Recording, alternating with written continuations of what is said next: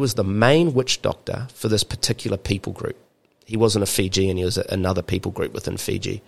And he was the main witch doctor. Everyone knew him throughout that people group. He'd been doing it for 30 years.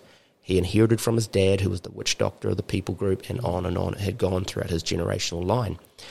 And so this spirit started to manifest and talk out of this man with perfect English. Better English than the man could actually talk. And the first thing I remember him doing was he looked at the pastor, and he pointed to the pastor, and the spirit said, "You don't have the power to cast me out." Whoa. And the pastor just stood back.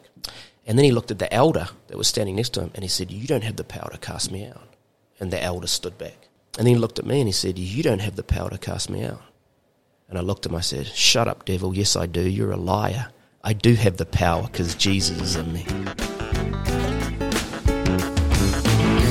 gotta live it, you gotta love it. Testimony goes on and on and on. It's magnetic, it's prophetic, it's God's stories being told. Hey, welcome back to the Jesus Magnet podcast. I'm your host, Joel, and today we have Joseph Lee. We've got take two because we forgot to hit the record button the first time. Happens to all of us, but that's okay. Joseph, so good to have you back in the house. And Good to be here. Yeah, I'm just stoked to have you. You've been doing ministry all over the world. You've been over in the States for 5 weeks recently. And you said just earlier, you've been in missions for 10 years, and this is a great episode. I'm really excited to have you on the show. Many of our listeners, you're going to be very blessed with this episode. We're going to be talking about the topic of deliverance on this episode, and that is, it's kind of one of those words that isn't used a whole lot in today's churches. Right. So it's good to have a good context of how deliverance works. Right. I've seen one or two pretty incredible manifestations demonically and people being delivered.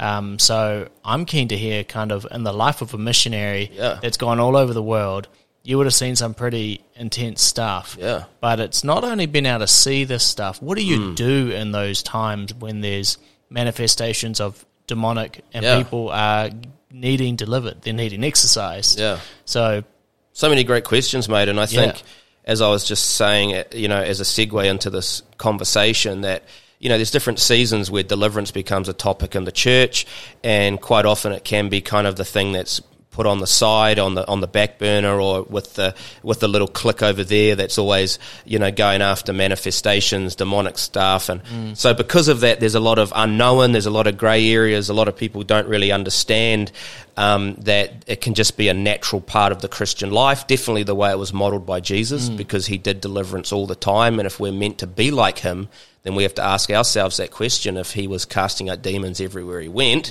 then do we need to increase our expectation for that part of the supernatural lifestyle? And so, there's a lot of documentaries coming out of the States at the moment, a lot of movies, a lot of talk about it. I believe God is raising up a lot of deliverance ministries again in the earth today and in New Zealand. I wouldn't call ourselves per se a deliverance ministry, like that isn't our core function in the body of Christ. We've always just preached Jesus.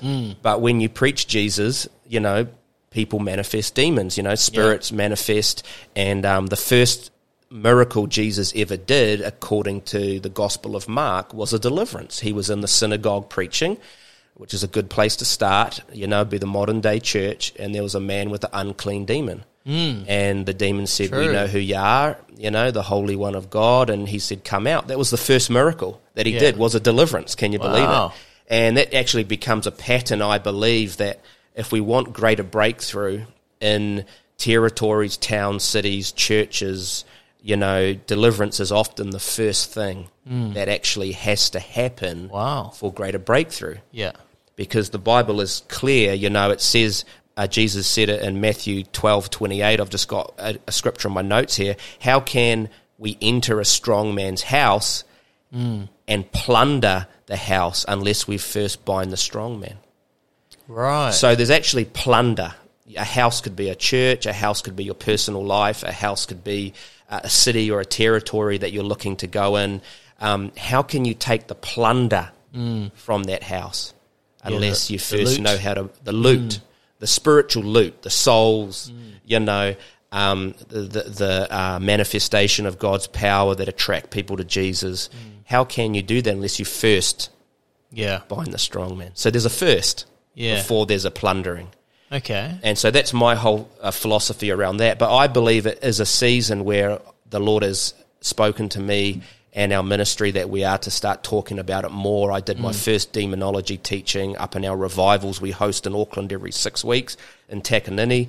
And there was a strong manifestation of deliverance that took place, and I felt like it was time to start to talk about that. So that's why I kind of suggested, hey, let's do it, man. That's so good. Just tell some cool stories. And I had this other guy on our podcast who he came from a satanic background. Okay. Where he called himself an ex-satanic priest. Okay. So he had some amazing things to say on essentially the demonic in that sense.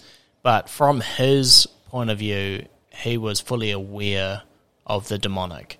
But deliverance ministry isn't always when people are aware of the demonic. A lot of the times it's the hidden demons inside, isn't it? So, well, there's a saying that I heard from a preacher, and I just thought it was a great saying. I've always just kind of kept it, the Holy Spirit comes loudly, but leaves quietly. The devil comes quietly, but leaves loudly. Yes, that is so good. And so that's always the way I've thought about it, And I can remember leaves kicking and screaming. Which is biblical, I remember last year, my 12-year-old son, we did a revival in a small town here in New Zealand, and he had a word of knowledge, like he does quite often in our meetings, that someone had endless headaches. And there's a lady in the meeting, just average Christian, good person, wanting to serve God. But for 5 years, she'd had endless headaches every day. She was on massive medication. She'd been to doctors, prescriptions, the whole thing. So when she heard my son say someone with endless headaches, she thought, that's me. So she came up. When she came up, she manifested a spirit. She fell on the ground. She started to scream. And my son, cast out his first demon. I mean, I know most parents get excited when their son, rides their bike for the first time or snowboards, I get excited when my son casts out his first demon, And so that's just, the ministry we're in. And so he cast the spirit out. Yeah. And she was completely delivered. Wow. That day, stopped all medications that day, stopped all her doctor's appointments, and came and testified months later at one of our Auckland revivals that she'd been completely delivered. And she made this statement. She said, I didn't even know I had a demon.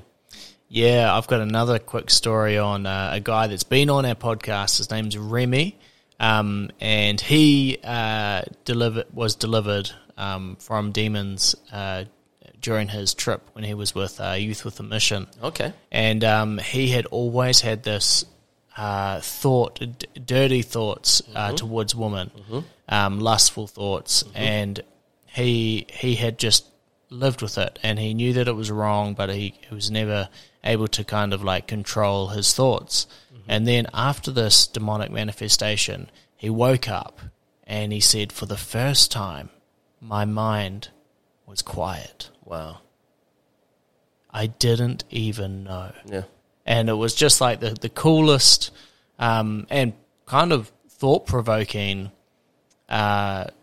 story, because you start to self-examine and you're going, have I got something that there's that picture of the angel and the demon on your shoulders? On the shoulder, man. Yeah. Like, man, how accurate is that? Yeah.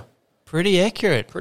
Yeah. And, there's another scripture along the context of what we're talking about that it says that, and we'll go through this maybe step by step if we have time, but it talks about how the demons seek rest when they leave a person. They're seeking rest, right? And then they try and go back to the home from where they came from. And so when we're tormented, they're at rest. When we're at rest, they're tormented. Wow. And so torment, harassment is one of the ways that you can tell if you have a problem with the spirit, is harassment, is lack of rest, lack of peace in your life. Yeah. In that realm. So, and that's good. Yeah, but, funny stories. So I just want to take it back before we get into Q&A, how I kind of got into it. So my fascination with it. So basically, when I was a young kid, man, I just felt like I was a warrior. I mean, I was saved when I was 7 or 8 years old, but soon after my parents left the church that we're at in the small town I grew up in. And so I didn't really have a foundation. I didn't have a youth group growing up, but I just had this belief because I'd been saved already by the time my parents had left church. And so I kind of always had this sense like God was going to use me for something, you know. And so I remember this one time I was in classes, intermediate school. So I'm talking 11, 12 years old, right? A couple of the mouldy girls in our class did a seance in the toilet. And they'd used the Scrabble board. You know, in school you have all the games kind of stacked to one side in a classroom or whatever. And so they'd taken the Scrabble board into the toilet, put out all the numbers as they do, then, you know, ask the demon questions and get them to point to the answers in the Scrabble, with the Scrabble board. And the demon had manifested and hurt one of the girls. And so this kind of went throughout the school that this had happened. And because it was my classroom and I was friends with the girls, it was kind of like present, you know. And I went home that night and I hatched this plan. And so I got up early in the morning before sunrise the next day, you know, kind of just like in this SAS mode. Got my lunch sorted, put on my uniform, and went to school, biked an hour across town to get to my intermediate school. I was the only one at the school. The sun was just coming up. The caretaker was still mowing the lawn. And I was like doing this SAS mission, dude, just running between classrooms so the guy couldn't see me. Got to the classroom, snuck in, took the Scrabble board, went around the back of the classroom, dug a hole, and I buried the Scrabble board. And I remember praying over it, saying, in the name of Jesus, no one shall use you for seances ever again. I buried that board. Come on. 12 years old, like, you know. Yeah. And I often wonder if I went back to that school, would I find where I, you know, and just dig it up, you know what I mean? Yeah. But it was just on me, mate, you know. It was on me, just this sense of just like, you know, I'm going to fight the demonic powers. That's so good. And so it's always been a part of, you know. So when we talk about the word deliverance, let's just give that one word a bit of context and meaning, sort of when we are throwing that around, just in case somebody's listening to us and they're like, deliverance, I think of pizza delivery man, you know, like what are we talking about when we talk about deliverance in the spiritual context? Yeah, well, in the Old Testament, the word deliverance is used quite a lot, and it's usually in the context of Israel being delivered from Egypt, being delivered out of captivity, being delivered from Babylon. You know, it's that sense of God moving someone out of a territory or a location into a new territory or location, a place of freedom. So when Israel were delivered out of Egypt, they moved out of a place of bondage into a place of freedom. And so if I'd clarify what deliverance is, it's moving a person from a place of bondage to a place of freedom. That's so good. And that's just a simple way to understand it. You know, the Bible says in Galatians chapter 5, you know, there is freedom in Christ, you know, and this is the thing that captivates believers or captivates people that want to be Christians, is that there's actually something about freedom that they can receive in Jesus, you know, and that freedom is never end. We're in a process of going through stages and levels of freedom, right? You're more free this year than you were last year. I'm more free today than I was last week. I mean, we're growing in this process of being free, being made like Christ, you know, and it's a beautiful thing. And so deliverance in a New Testament context, when it was introduced by Jesus, you know, who was still delivering people out of bondage and into freedom, it became about removing the demonic forces, the devil's influence out of their lives so they could experience greater freedom. That's so good. You mentioned earlier about when the demons have rest, we're often tormented, and that when we're tormented, when what did I say first? When the demons have rest, we're tormented. We're tormented, yeah. And when we have rest, the demons are tormented. Yeah. So that's one way to identify perhaps somebody in need of deliverance. Yeah, is there rest in their life, you know? I mean, if you have a look at one of the scriptures here, Luke chapter 6, verse 18, when I have a teaching on out at the moment called How to Be Set Free from Harassing Spirits. Oh, wow. And so Jesus said in Luke chapter 6, verse 18, he went about as well as those who were tormented with unclean spirits, and he healed them. And that word tormented means to be harassed. Yeah. It means to be vexed. It means to be tormented, to be disturbed, to be troubled, to be molested, to be in an uproar, to excite a mob against, to come into confusion. And so all these synonyms describe that one word of harassment. So you could ask a person, well, do you feel harassed in a certain area of your life? You know? Are you bugged? We could say that in New Zealand colloquial language. Man, I'm just bugged today. What about some other ways to know, like, what are the ways that we can identify different areas in our lives that need deliverance? Yeah. Well, patterns of behaviour is a big one, You're talking about your friend Rennie, who's been on the podcast, talking about how he had lustful thoughts. That was a pattern of behaviour that he couldn't break, and he had normalised that in his life, and that pattern had to be broken, When I came to the Lord, one of my deliverance stories is that I had a spirit of profanity. So I just love to swear. Oh, true. In fact, one of my girlfriends told me once, Joe, you're the only guy I know that makes swearing attractive. I mean, I could just drop F-bombs in normal conversation, and it was kind of like catchy and quirky, but it was so a part of me that it had actually become a spirit of profanity, and I didn't even know half the time that I was swearing. And so I remember one time, this was about 3 months after I'd recommitted my life to the Lord, and I was in a healthy church, and I was hanging out with one of the leaders in the church. We were going for a prayer drive, and as we're driving along, I looked into a field, and I don't know what was in the field. It was a cross or it was a sign. It was something funny, and I said, "Oh, did you see that funny sign?" And he goes to me, this is in the middle of a prayer drive, and he goes to me, "Did you know that you just swore?" And I said, "What do you mean?" He said, "You just said, did you see that effing sign?" And I was like, "I don't know, dude, did I?" And he goes, "I think it could be a spirit of profanity. Can I try and cast it out of you?" And I said, "Sure, go for it." And so I repented of swearing, and he cast out the spirit of profanity, and I never had a problem since. Wow. Did you actually feel any different after that? I felt a release. I really did. I felt a release, you know. And I felt free, I felt different, and after that I had control. Like one of the ways that, are you in control, right? Because the demonic issue is an issue of control. One of the things when you talk about demonology is that the devil is a legalist, right? And because he's a legalist, he bases his work on contracts. Yeah. So for us to be to come under the influence of a demon, we have to agree with it somewhere in our lives. Somehow there has to be an agreement that's been made, and that agreement is like a contract. So when Jesus was talking about his view of demonology, and he talks about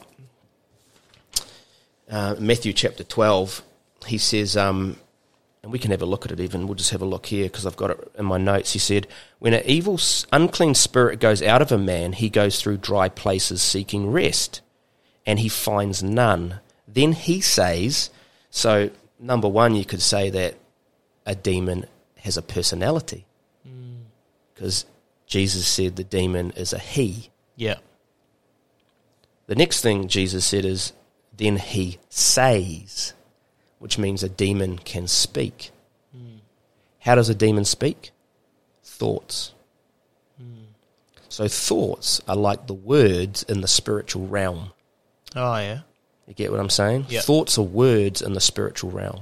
So he says. So when you have a like your friend, for example, a spirit of lust, well, he is hearing those thoughts or those words, those images. That was the demon speaking because it was an unclean spirit, right, that he was battling with. And so he says, I will. So he has an I in there. He has a will. So he's a personality, he can speak, and he has a will. In other words, he has an assignment. Yeah. So what is the enemy's assignment for your friend Rennie? The assignment was to make him act out lustful. Yeah. things. And that was the assignment of that spirit. It didn't make him angry. It didn't make him want to get into witchcraft. It didn't make him a bad friend, because it had an assignment and it had a personality, and it was a lustful personality. And so it says, I will return to my house from which I came. And Jesus is talking about deliverance of a person's physical body, right? So the demons saw it as his home. So he called it my house. Right. Which means that the spirit considered it ownership. Right. He owned the house. Yeah. And the only way you can own a house is, being a house owner, is you have a contract that says this is your house. True.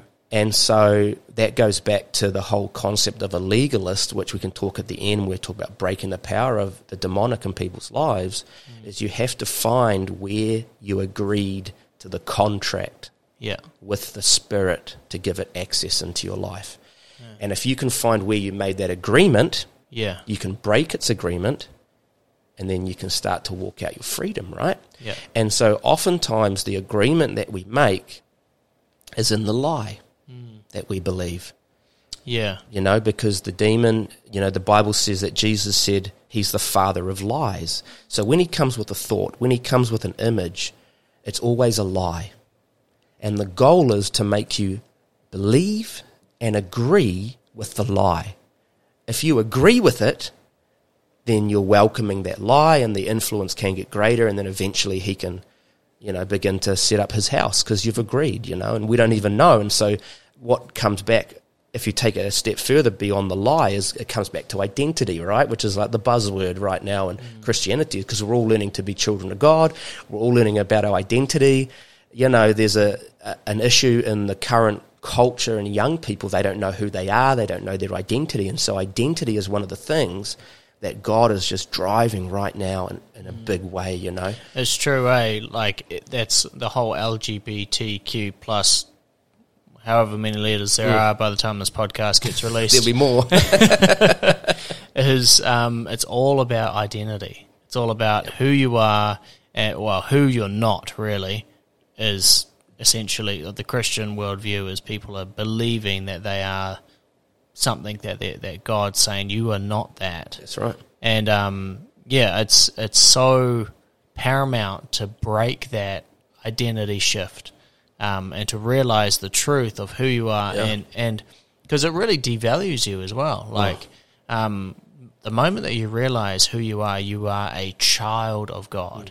You are precious, you are perfect, you are made in the way that God intended you to be made. Yeah. And that these demons come and they pervert the mastercraft of who you are as a child of God. And they pretty much make a Tesla behave like the crappy Subaru that's 100 years old that doesn't function the way it's supposed to. That's right. It's just, it's a swan believing it's a chicken. That's right, man. You're a diamond, but, the devil's tricked you into believing that you're a fake, and so you're going to sell yourself as a fake, and you're going to be used as a fake. Yeah. And you don't use a fake diamond the same way you use a real diamond. Yeah. Amen. So good. What about prayer? Oh, actually, before I get to that question, while we're on the topic of demons living inside people, can a demon... Such a great topic. Live in the house of your body, right? When you also house the Holy Spirit, right? And of course, great question, and not the first one to talk about it. Obviously, you can read books by Derek Prince, who will communicate it way better than me. Bill Sabritsky, native to New Zealand, communicate it way better than me. And I read one of his books years ago when I was processing this type of stuff, and he said that basically, the Greek translation of the word possessed, had been translated in a way that had brought a lot of, kind of grey area or misunderstanding around the concept of deliverance. And that, a Christian cannot be possessed by a demon because of that very issue, is that, when you get saved, the Bible is clear that your spirit becomes new, that in that one instant you're translated out of the kingdom of darkness into the kingdom of the Son of His love, that there is an instant born-again experience that takes place. And so, no, you know, a demon or the devil cannot inhabit the spirit of a Christian when they've made that genuine decision to give their life to Jesus. Right now, if they're visiting a home group and they haven't fully committed their spirit, then you might have a lot of fun and fireworks with that person while they're coming to a place of freedom, because there's something wanting to resist them. And that happens all the time when we minister in Fiji. You know, we minister with the Hindu families in Fiji, and they're beautiful people. There's so much peace with all the idols in their house. The moment one family member gets saved, all chaos goes through that house, man. Those demons will wake them up at all times of the morning. Idols will be falling off the wall. The kids will be getting hurt by moving furniture. And there's a real battle on. Man. That takes place because the devil doesn't want people to get completely free.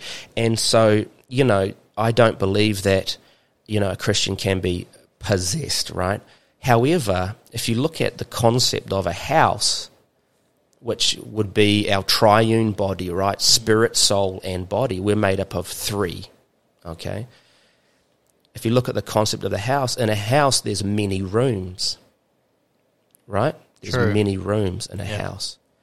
And so the way I look at it is like this, that within a house there's many rooms. Now, the spirit room, right, is one with Jesus.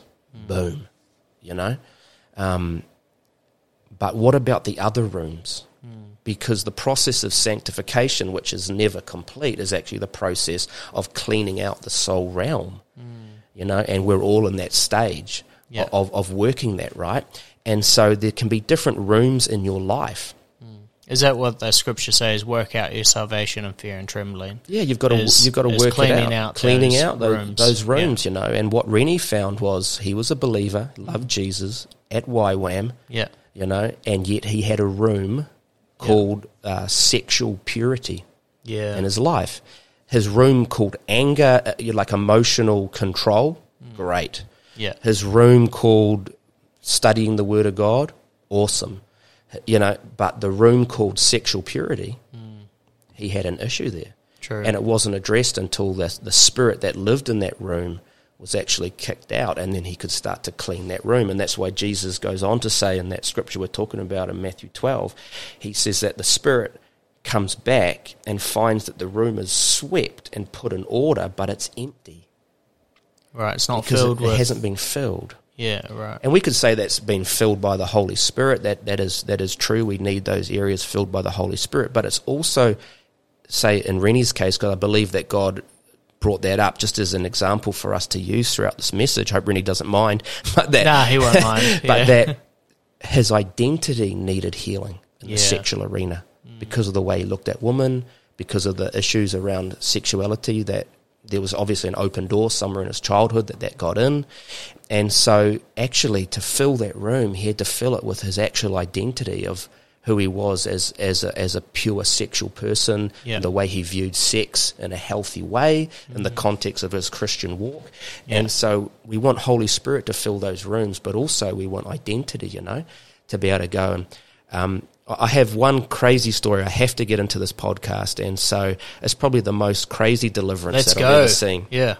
And so it kind of all relates to this whole thing, and I'll use it as an analogy at the end. But basically, there was this witch doctor in Fiji, and I can't remember if I used this story last time I was here, but it's a great one anyway. So this witch doctor was in Fiji. We were in our first mission trip ever to Fiji, you know, and we go to this church one night, and the pastor says, "There's a witch doctor here tonight."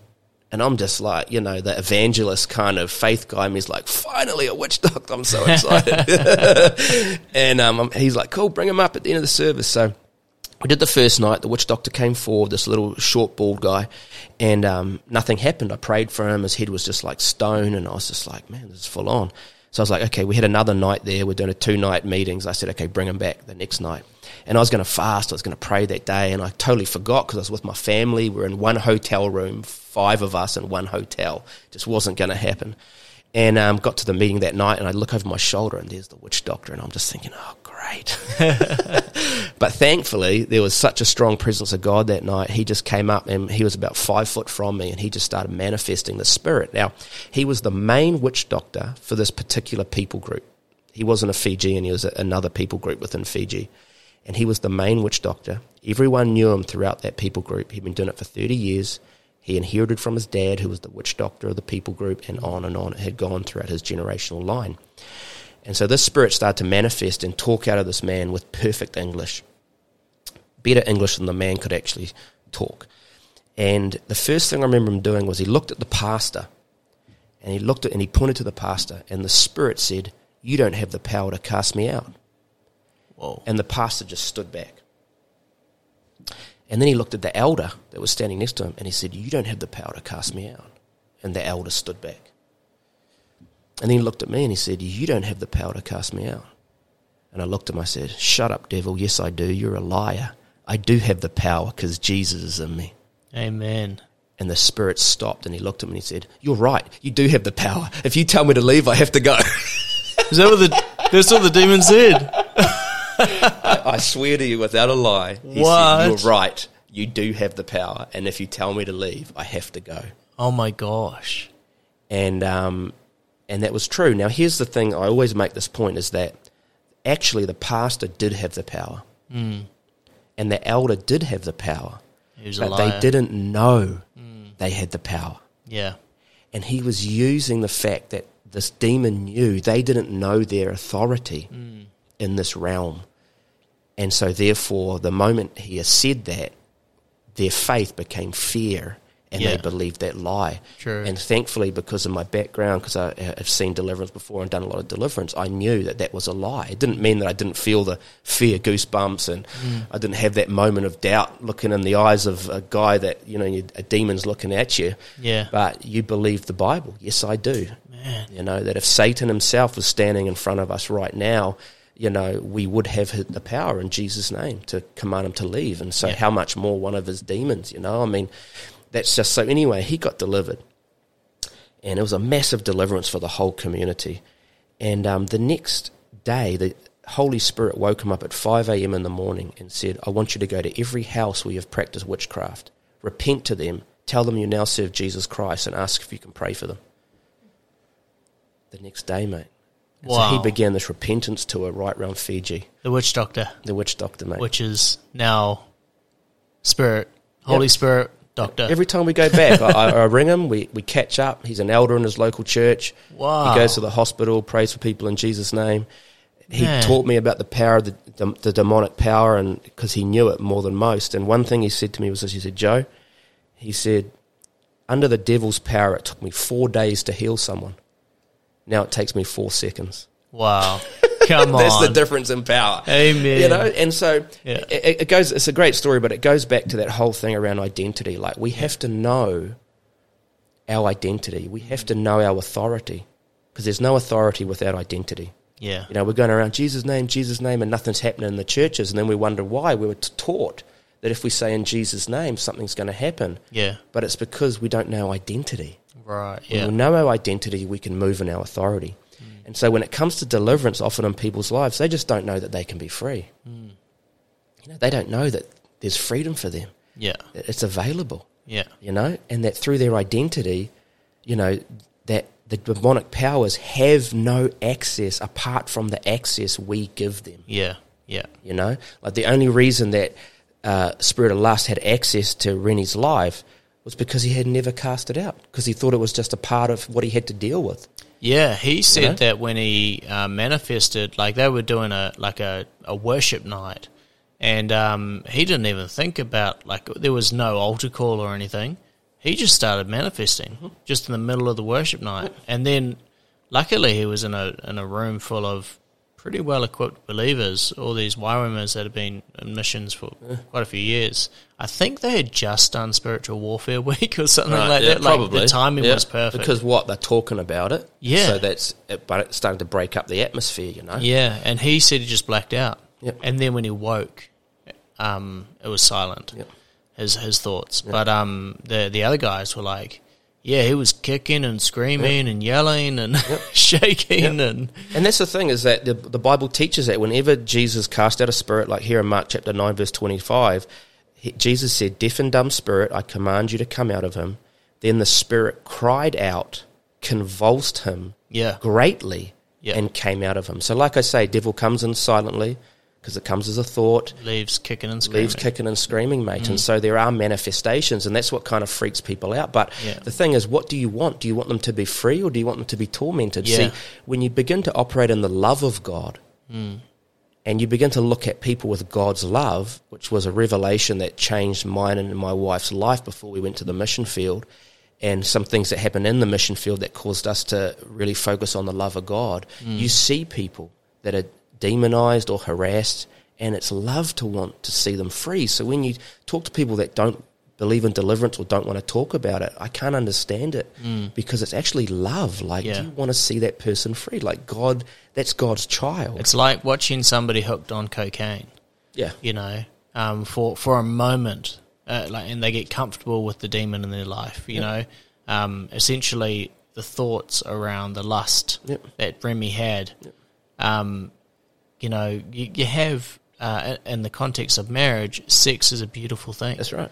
But the devil perverts it. That's right. So that he's using it in a sick way to essentially destroy marriage. I believe like marriage is right at the center of Christ and everything that he says. You know, like the fact that he says, you know, man and woman come together, that's the image of God. And then it's a reflection on how Jesus is the bridegroom and we're the bride. And when we come together, it's one of those things that the devil is trying to pervert something that is sacred. That's right, mate. A Song of Solomon is bang smack in the middle of the Bible for a reason, you know, because it's holy, you know. That part of a union's holy. And so the enemy wants to pervert that, you know, and that's one of the ways that he can do that. And so, it's great. So when this deliverance of this witch doctor, man, he's just like so free, you know, so free. I mean, he said when he was serving the devil, he was so poor. Yeah. You know, because, you know, he was just never had enough, because the devil just is the creator of poverty in people's lives. So you can have a poverty spirit operating in a person's life, you know. He said to me that once he started serving God, money just came from every which way. Wow. You know, I was like, this is a guy that, you know, just explaining in his own English, hardly ever read the Bible, but he just making sense. He said he was so lonely, he had no friends. So rejection, a spirit of rejection, you know, which is something that's very needed in the churches today. You know, he got delivered of that, and then he became accepted, and friends came from everywhere, you know. He said that they threatened to kill him if he didn't continue to do the witchcraft. And in fact, the Spirit told me that before it came out of him. It said, look, you know, if you don't fill him up with Jesus, we're going to kill him. Whoa. Like, that was what he told me. And which is biblical, because Jesus said it goes away and then comes back. Comes back with its mates. 7 worse spirits, you know, comes back with his mates. And so this is a real thing, you know, so that this fear of is also a demonic stronghold, you know, that people that have fear and anxiety in their lives and are constantly in fear, constantly in anxiety. I mean, a spirit of fear is one of the major spirits that torments people's lives, you know. It's totally unrestful, totally unpeaceful, you know. Yeah. I love how the Bible says, in perfect love casts out all fear. That's right, So mate. it's literally talking about sending out fear, not like fear's not there, but it is sent out of somebody in perfect it's love. Sent out, mate. I mean, I've cast out a lot of spirits of fear out of people, mate, like trauma spirits, fear spirits, anxiety, you know. It's a horrible to have believers, you know, that are just driven by fear in their lives, you know. And so, it's awesome, mate, you know. And so another deliverance I wanted to share, which was just blow my mind, was one I did online last year. And I got emailed by this guy that wanted some deliverance, and it was over my summer break. I had nothing else to do. I said, sure, man, let's do a couple of Zooms. And he was a Belarusian who was living in London, who found a deliverance video I had on YouTube and emailed me. And I'm like, cool. So we got online, we started to do it, and he started to manifest the Spirit. And I said, who are you? You know, because Jesus, you know, one of the things Bill Sabritsky taught me years ago is he said, you don't converse with the Spirit, but you can confront the Spirit. So when a spirit is in full manifestation, you can talk to it. Yeah. But it's in a confrontation. It's not conversing, because otherwise you'll fall into its deception. You don't know what truth or lie. But under the authority of Christ, I believe that spirits have to tell you the truth under that authority, because Jesus wouldn't have asked them, what is your name, if he thought they were going to lie. Yeah, yeah. But under his authority, how many are you? We are legion, we are many. Okay, well, they were telling the truth, right? Yeah. And so, but it's a confrontation, it's not a conversation. And so I said to this person, I said, Spirit, what's your name? He said, I am a janissary. What does that mean? Well, that's what I thought. I'm like, what is that? I mean, I've heard spirits tell me their names before, and it sounds like something out of Harry Potter. Yeah. I mean, just, Dwizzle Dwarf and Wonderful Hog or whatever, and it's all these crazy names. But he said janissary. So I was Googling it while I was doing the deliverance. I'm like, what is this word janissary? It turns out that a janissary was like a SAS soldier, like a guard, inner sanctum guard for the Ottoman Empire. Oh. For the royal sultans of the Ottoman Empire. So we're talking like 1,000 years ago. Wow. And what happened is, when the Ottoman Empire was taking over Europe and the Middle East, it would go into Christian villages, it would raid the villages and take the kids. Wow. And it would train the kids in Islam. Yeah. It would train the kids in the Sultan's palace. Yeah. And it would train them to be elite assassins, like the SAS, kind of the Secret Service. Jeez. And then they would then come into the service of the Sultan. And I said to me, well, why are you still in? Like, what is your stronghold? He said, because I have a covenant of blood here. This is kind of like what the satanic priest guy that we had on our blood podcast. Covenants, man. He said he came in as a blood covenant when he was a child. That's right. Yeah. And they're so strong. They're definitely real. Yeah. And so what would happen is, once they had achieved their elite training, these people that come from Christian homes that were then put into this culture, that were then trained up, they would then enter a blood ritual to serve the Sultan. And so that spirit had tracked that family and caused destruction, mayhem in that family. Wow. For, I don't know. Just following the line. Just following the line. Wow. And so these people that say, well, you can't have familiar spirits or generational curses, well, talk to a few devils. You know what I mean? And you'll soon find out that stuff is real, because they just pass it down through the generations. Once one person dies, they just transfer to the next one in the line, because they have a legal access through that blood covenant or that major sin that happened in that family, and that gives them access just to haunt the family lines. And so I said, well, I said to the spirit, well, you know the blood of Jesus, right? He said, yes. He said, da, which is Russian for yes, I found out, da. And I said, well, the blood of Jesus is more powerful than that blood covenant. And he said, da, which means yes. And I said, so you then have to come out, because I plead the blood of Jesus over you. And he goes, da, which means yes. But there was one more stronghold that we found out a bit later on through the deliverance, was that the man's father had tried to abort him when he was in the womb. Okay. And do a old school abortion thing, right? Right. And so because of that, he had this hatred towards his dad. Yeah. And he had to actually forgive his dad. Yeah. And it was only once he'd forgiven his dad that he could get delivered. So often forgiveness is something that's quite tied to being able to be delivered. And, it's a great segue, to talk about that, because, unforgiveness is one of the main open doors to spirits, right? Because, unforgiveness is a sin. And it is a way to continue to maintain the contract with that sin and leave that door open to the demonic realm. Is that why we are feeling that the culture today has moved into this place where we're hypersensitive and everything's offensive? Yeah. It's linked to unforgiveness. If we can make somebody not forgive pretty much all the small things, or anything really. And even the sense of injustice at the moment, we're hypersensitive, which is also to be honest, if you're hypersensitive, that's a sign that you need some healing and possibly some deliverance. It's hypersensitivity, right? Because you get offended at everyone and everything. You think everyone's against you. And I tracked this in my own life. It wasn't so much a deliverance. It was more of an inner healing, which is another topic. But my great-grandma had been murdered, right?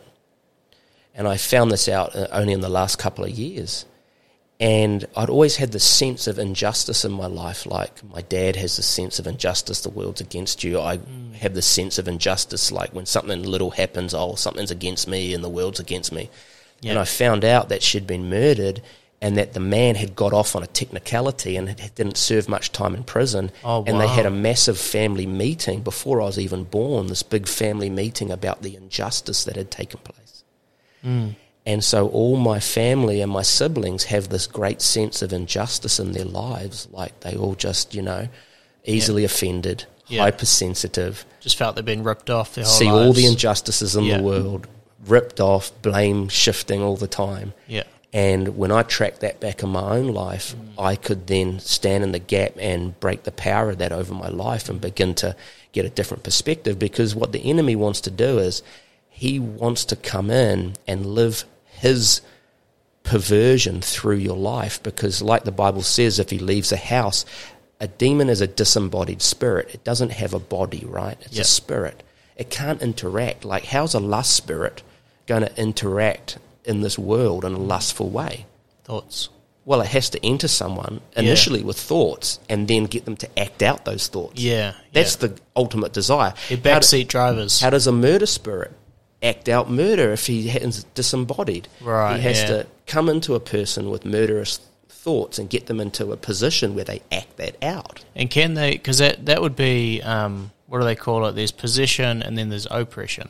Well, exactly. Oppression, so that's depression, suppression. When they're talking to your ear, would that be oppression? But when we're talking about like full-on possession, I'm talking about the Exorcist of Emily Rose sort of stuff.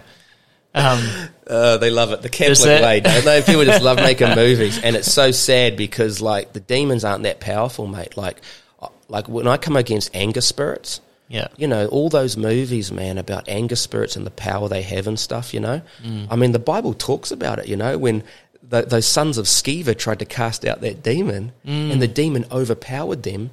And stripped them all naked, 7 men. Yeah. And they ran screaming naked and the demon said, Paul I know, Jesus I know, who are you? Yeah, yeah. And so this is the thing. Is that the same thing with the witch doctor though? Are you known? Are you known in hell? Yeah, because... You know what I mean? Are you known in heaven? The Bible talks about following on that story where those guys... essentially are talking to Jesus and going, why couldn't we cast out this demon? And Jesus responds with, that type of demon needs to be cast out with prayer and fasting, which is a good segue onto my next question, which is, what role does prayer have in seeking deliverance? Amen. Are there specific prayers or strategies that our listeners can use to pray for deliverances? Yes. So let me finalise that thought that I was having, and then we'll go on to that one, because I just want to make a point out of that. That that demon overpowered 7 men. I don't know you. Same with the witch doctor. They didn't know the authority they had, even though they were trying to exercise them. And that's all those movies you see about the power of that demon and all that type of stuff. If I come against an anger spirit, the first thing I do is I say, I bind you from moving. You will not hit me. You will not touch me. You cannot move. Yeah. I have authority. Yeah. I bind you from doing that. Yeah. Now come out. Yes. Right. Do you know what I mean? Yeah. And in that sense, it's like you start to understand your authority. You start to understand. Disarm them. Disarm them, mate. If you disarm the strong man, then you can plunder his goods. Yeah. So I disarm you from moving. You're not going to make a show. You're not going to make a spectacle. We cast out a demon a couple of months ago in Auckland. I've got it on videotape. And the spirit manifested, and I said, how did you get in? She said, from the husband. From the husband. The demon said this. And I immediately had a vision of a funeral. And I said, your husband's dead. And she said, yes. And when he died, the spirit transferred from the husband to you at the funeral. She said, the demon said, yes, I did.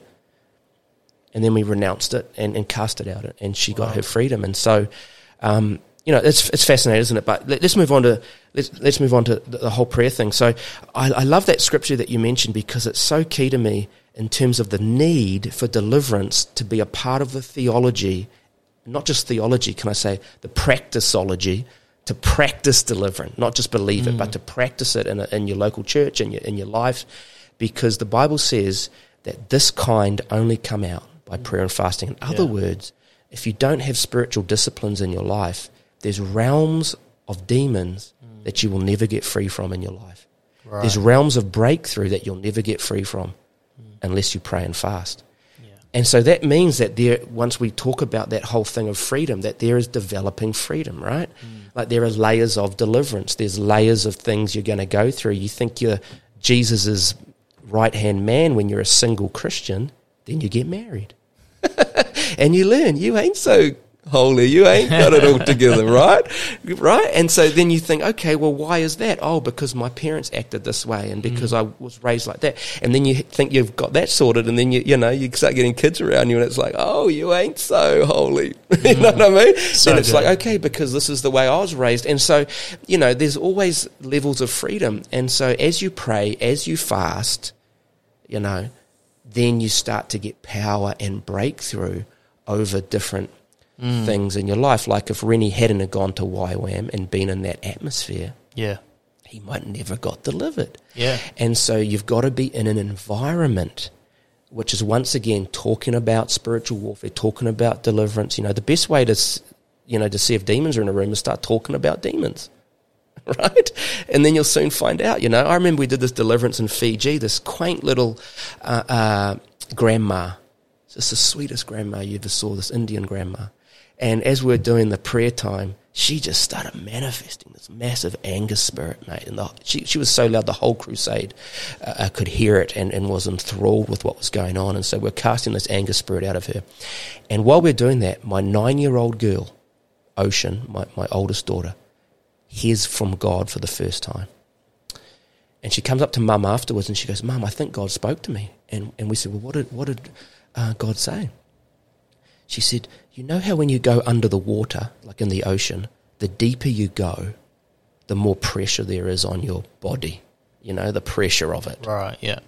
She said, it's like that with the devil. The deeper you go into the glory of God, the more pressure there is on him. And eventually he has to come out. Whoa. This is my 9-year-old. Whoa, that's deep. And I was like, wow. And that explains why when people begin to experience a greater presence of God in their meetings, that's often the times when the demons will manifest. Or when they go away on a retreat, like a YWAM retreat, they take that time out to pray, to fast, to seek God. Stuff starts to manifest because you're going into the deeper places with the Lord. Yeah. And eventually those demons, they can't handle that. So there's going to be a confrontation, light versus darkness, cool. Isn't that cool? And that's why I love, like, my passion is to bring the supernatural to the mission field, right? Like, that's what I have a hunger for, because I see a lot of these pastors out there in Asia. I've been to the Middle East. I've been into these places, we're in Japan. Amazing deliverance story, I'll tell you, from Japan, which we need to get into this podcast. And what I want to explain to them is, look, they know how to minister the gospel, right? They know about the cross and the separation of God and man, and the cross became the bridge and it gets people over, and they can do that from village to village.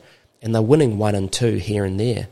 But I believe that if we can equip them in the supernatural, signs, wonders, miracles, deliverance, then they're going to see a far greater manifestation, activation, demonstration, breakthrough within their regions. And we're going to see generational shifts into the body of Christ. Yeah, come on. Which is completely different than just addition. It's multiplication. Yeah. And if you look all through church history at when Christianity broke out, it was the supernatural. I mean, they try and take revival history and they take out all the supernatural parts because of who wrote it. But if you go deeper and begin to, like Winky Pratney and all that has all the revival history, you start to see, oh, wow, these guys moved in the supernatural. Like the church fathers moved in deliverance. I was reading a church history book and the whole thing was just boring church history. And then there was one line and the fathers would talk about these men that would come from the east, and they were known as the deliverance men. Wow. And they would say not 2 words, but when they spoke, demons would flee people.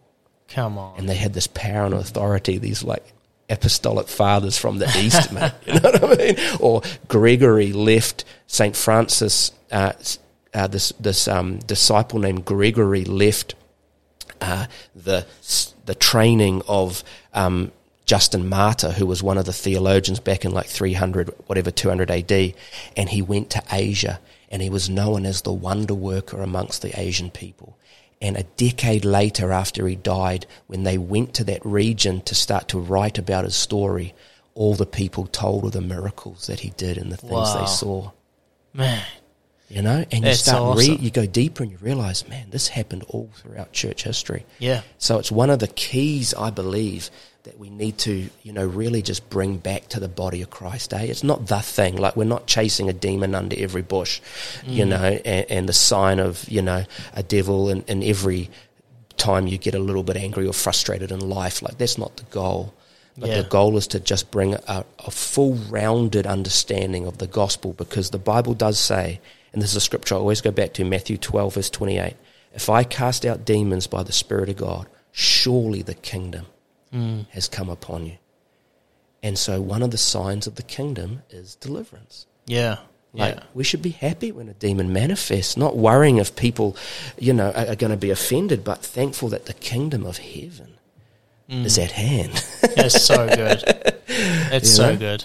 And so, let's talk about prayer a little bit, yeah? Yeah, definitely keen. I mean, you sort of answered most of that, but is there anything you want to add on when it comes to, like, prayer? How do we make sure that we're living not only our prayer lives to be able to affect when the situation comes at hand and there's deliverance? Is there anything else, strategies such as fasting, of course, and things like that, that is living Christ in a certain way that will, I guess, increase the probability of successful deliverances, so that, we've all prayed for people and they haven't been healed. Right. Praying for somebody who's manifesting a demon, you don't want them to point at you and say, you've got no power. What are some practical things that our listeners can be like, I'm going to dig deep. I'm going to take these notes right now and start applying it to my life. I think the first thing I'd say is, like, let's normalize this thing. Like, if I was the devil and I wanted to figure out a way to infiltrate the church, the number one thing I'd do is make them believe that I don't exist. Right. Or make them believe that, that is just a thought, or that is just an image, or you just flew off the handle, because, that's who you are, and to normalize it. See, the thing is, what the enemy wants to do with that lie and that identity issue is he wants to form with your personality, so that you say, well, that's just who I am. And that's what homosexual people, LGBT, it's who I am. Because what happens is that spirit... jump on that. Yeah, revelation, brother. There's a great meme that I love to bring up when we're talking about the LGBT, is they often say, I was born this way. Exactly. And then there's a Christian guy, and he's got a Bible, and he says, then you must be born again. Exactly. It's so good. It's so good. We're born into sin, mate, Yeah. But the thing is, they want to morph with the personality, because if they can morph with the personality, then you think it's you. Yeah. And the scripture actually talks about when Jesus would cast demons out, the Bible, one of the words they use is to tear. The spirit would tear off them, because sometimes there's a tearing because the demon's actually tearing off your personality.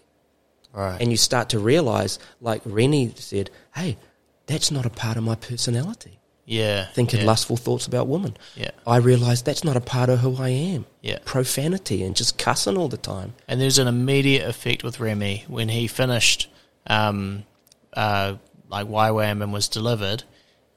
Within about a year, this guy is happily engaged, married, and now he's got a kid. Exactly. Like an immediate effect of exactly what he was delivered from, the perverted thoughts that distorted probably the ability to be married, have kids, and be happily married. Like there's an immediate effect of the fruit that happened from the deliverance, I believe. Oh, 100%, If you take for example, let's just use them again. You take lust into a marriage. You might think it's cool when you're a single guy. You take that into a marriage, mate, you're going to have all sorts of problems, man. And it's going to ruin what should be a beautiful thing in a marriage, right? And so you want to be free. That's what I'm saying. Like, let's normalize it. You want to be free. Yeah. You want to be delivered. You want to be set free, You want to be healed of the triggers in your life that bring those times of darkness or depression.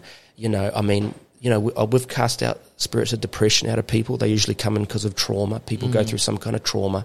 And there's what the Bible calls a spirit of heaviness, Isaiah 61.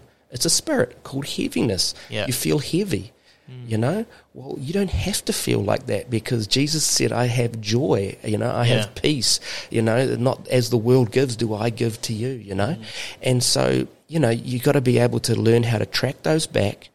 And the only way you can do that is when you're in prayer, when you're in fasting, when you're around a group of believers where the presence of God is there.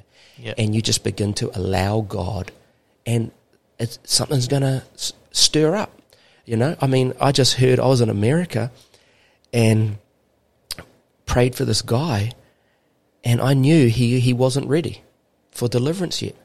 But I prayed over him, I encouraged him, prophesied, got the anointing over him, the glory over him, and just made sure that he was saturated in the couple of days I was around in the presence, because I knew eventually that thing's going to pop.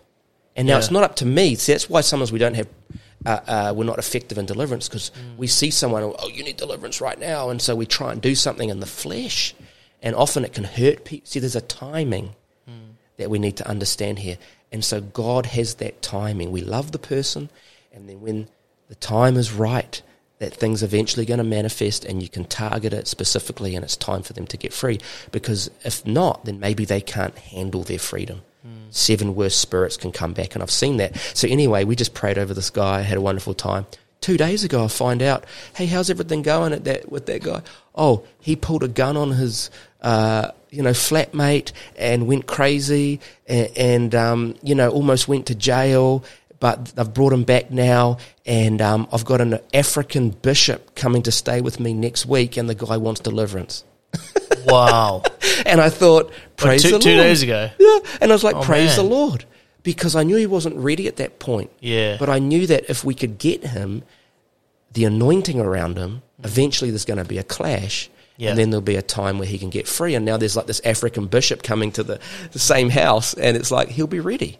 Because you've been saying that these demons are trying to almost get an engagement with our flesh. They're trying to. That's right. That's the only way that they can 100%. Have engagement with the world, with the physical world, 100%. Is through us. Yep. So, would you say that when we fast, the act of fasting is essentially denying the flesh?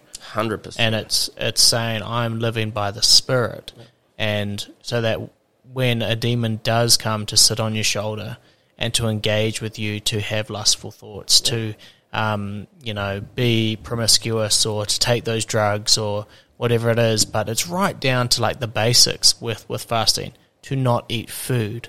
Like, if you can say no to just that urge, which gets pretty strong, it gets easier and easier to say no to all of the other words that they're telling you in your mind to have lustful thoughts and stuff. Right. So having an active life of fasting every week or whenever you feel the Holy Spirit leading you to do it, but to have that discipline of fasting absolutely would affect your ability to be oppressed or possessed by anything. 100%, to be in the rooms of the house would become smaller and smaller. And you go back to the rooms of the house, it's like the soul is far more complex than we can ever understand, the soul realm. If there were 6,000 demons in legion in a man's body, we don't understand the full the dimensions of the spiritual realm. Do you think there's more demons than there are people on the planet? Like if there's 6,001 person, I'm just trying to do the math here. Someone will try and catch me on that 10 years down the track, so I'm not going to say anything. But the thing is, the complexity, Jesus does talk about Isaiah 61, which Jesus quoted in Luke chapter 4. He says that Jesus came to heal the brokenhearted. Yeah. And that word broken means shattered. The shattered person.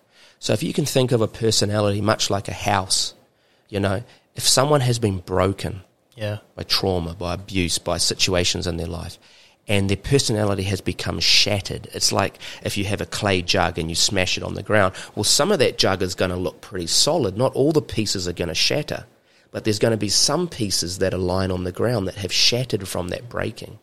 And that can often be like that in a person's soul, right? They can have 90% of their life in a healthy way. Come to church, smile, go home, and they're angry at their wife. And they're abusive with their words.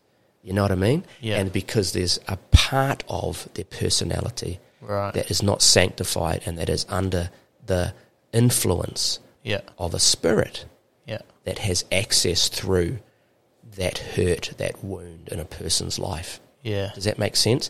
And so when you fast, when you pray, when you get in the presence of God, then all of a sudden you're bringing the reality of God into those areas, those rooms, those parts of your personality. And God, by his graciousness and his love for us, starts to deal with that stuff because he wants us free. Yeah. You know what I mean? And that's the beautiful thing, is deliverance is not something that needs to be afraid of, but it's something that should be embraced because it's actually the grace of God that brings continuing freedom to our lives. It's kind of an interesting thing because at the end of the day, if you're living as a Christian and you got the Holy Spirit in a strange manner, you are possessed.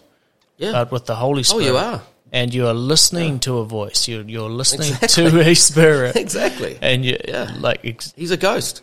I just love Brendan Lake's song, Holy Ghost, I need the Holy Ghost, mate. He's so I need good. a ghost, brother. Yeah. I've never really thought of it like that. I suppose we are actively making sure that you're listening to the Holy Spirit and not just any temples, spirit. Mate, Yeah. And so you've got the soul realm. You've also got the physical body, that spirits can be in parts of your body. That's why Jesus said to the woman that had the spirit of infirmity, which the spirit was in the woman's back. Right, yeah. And he said, she has a spirit of infirmity. And so you want your healing odds to go up if you're a minister and you're listening. Start casting out the spirit of infirmity. The moment I started that in the ministry, the healings went to another level. Because there's a spirit of infirmity in that part of a person's body, particularly if I pray for people for healing. And this is kind of like a side subject, but the pain moves. Oh, it was in my elbow, now it's in my shoulder. Oh, it was in my shoulder, but when you prayed, it moved to my neck. So, well, that's a spirit moving around the body.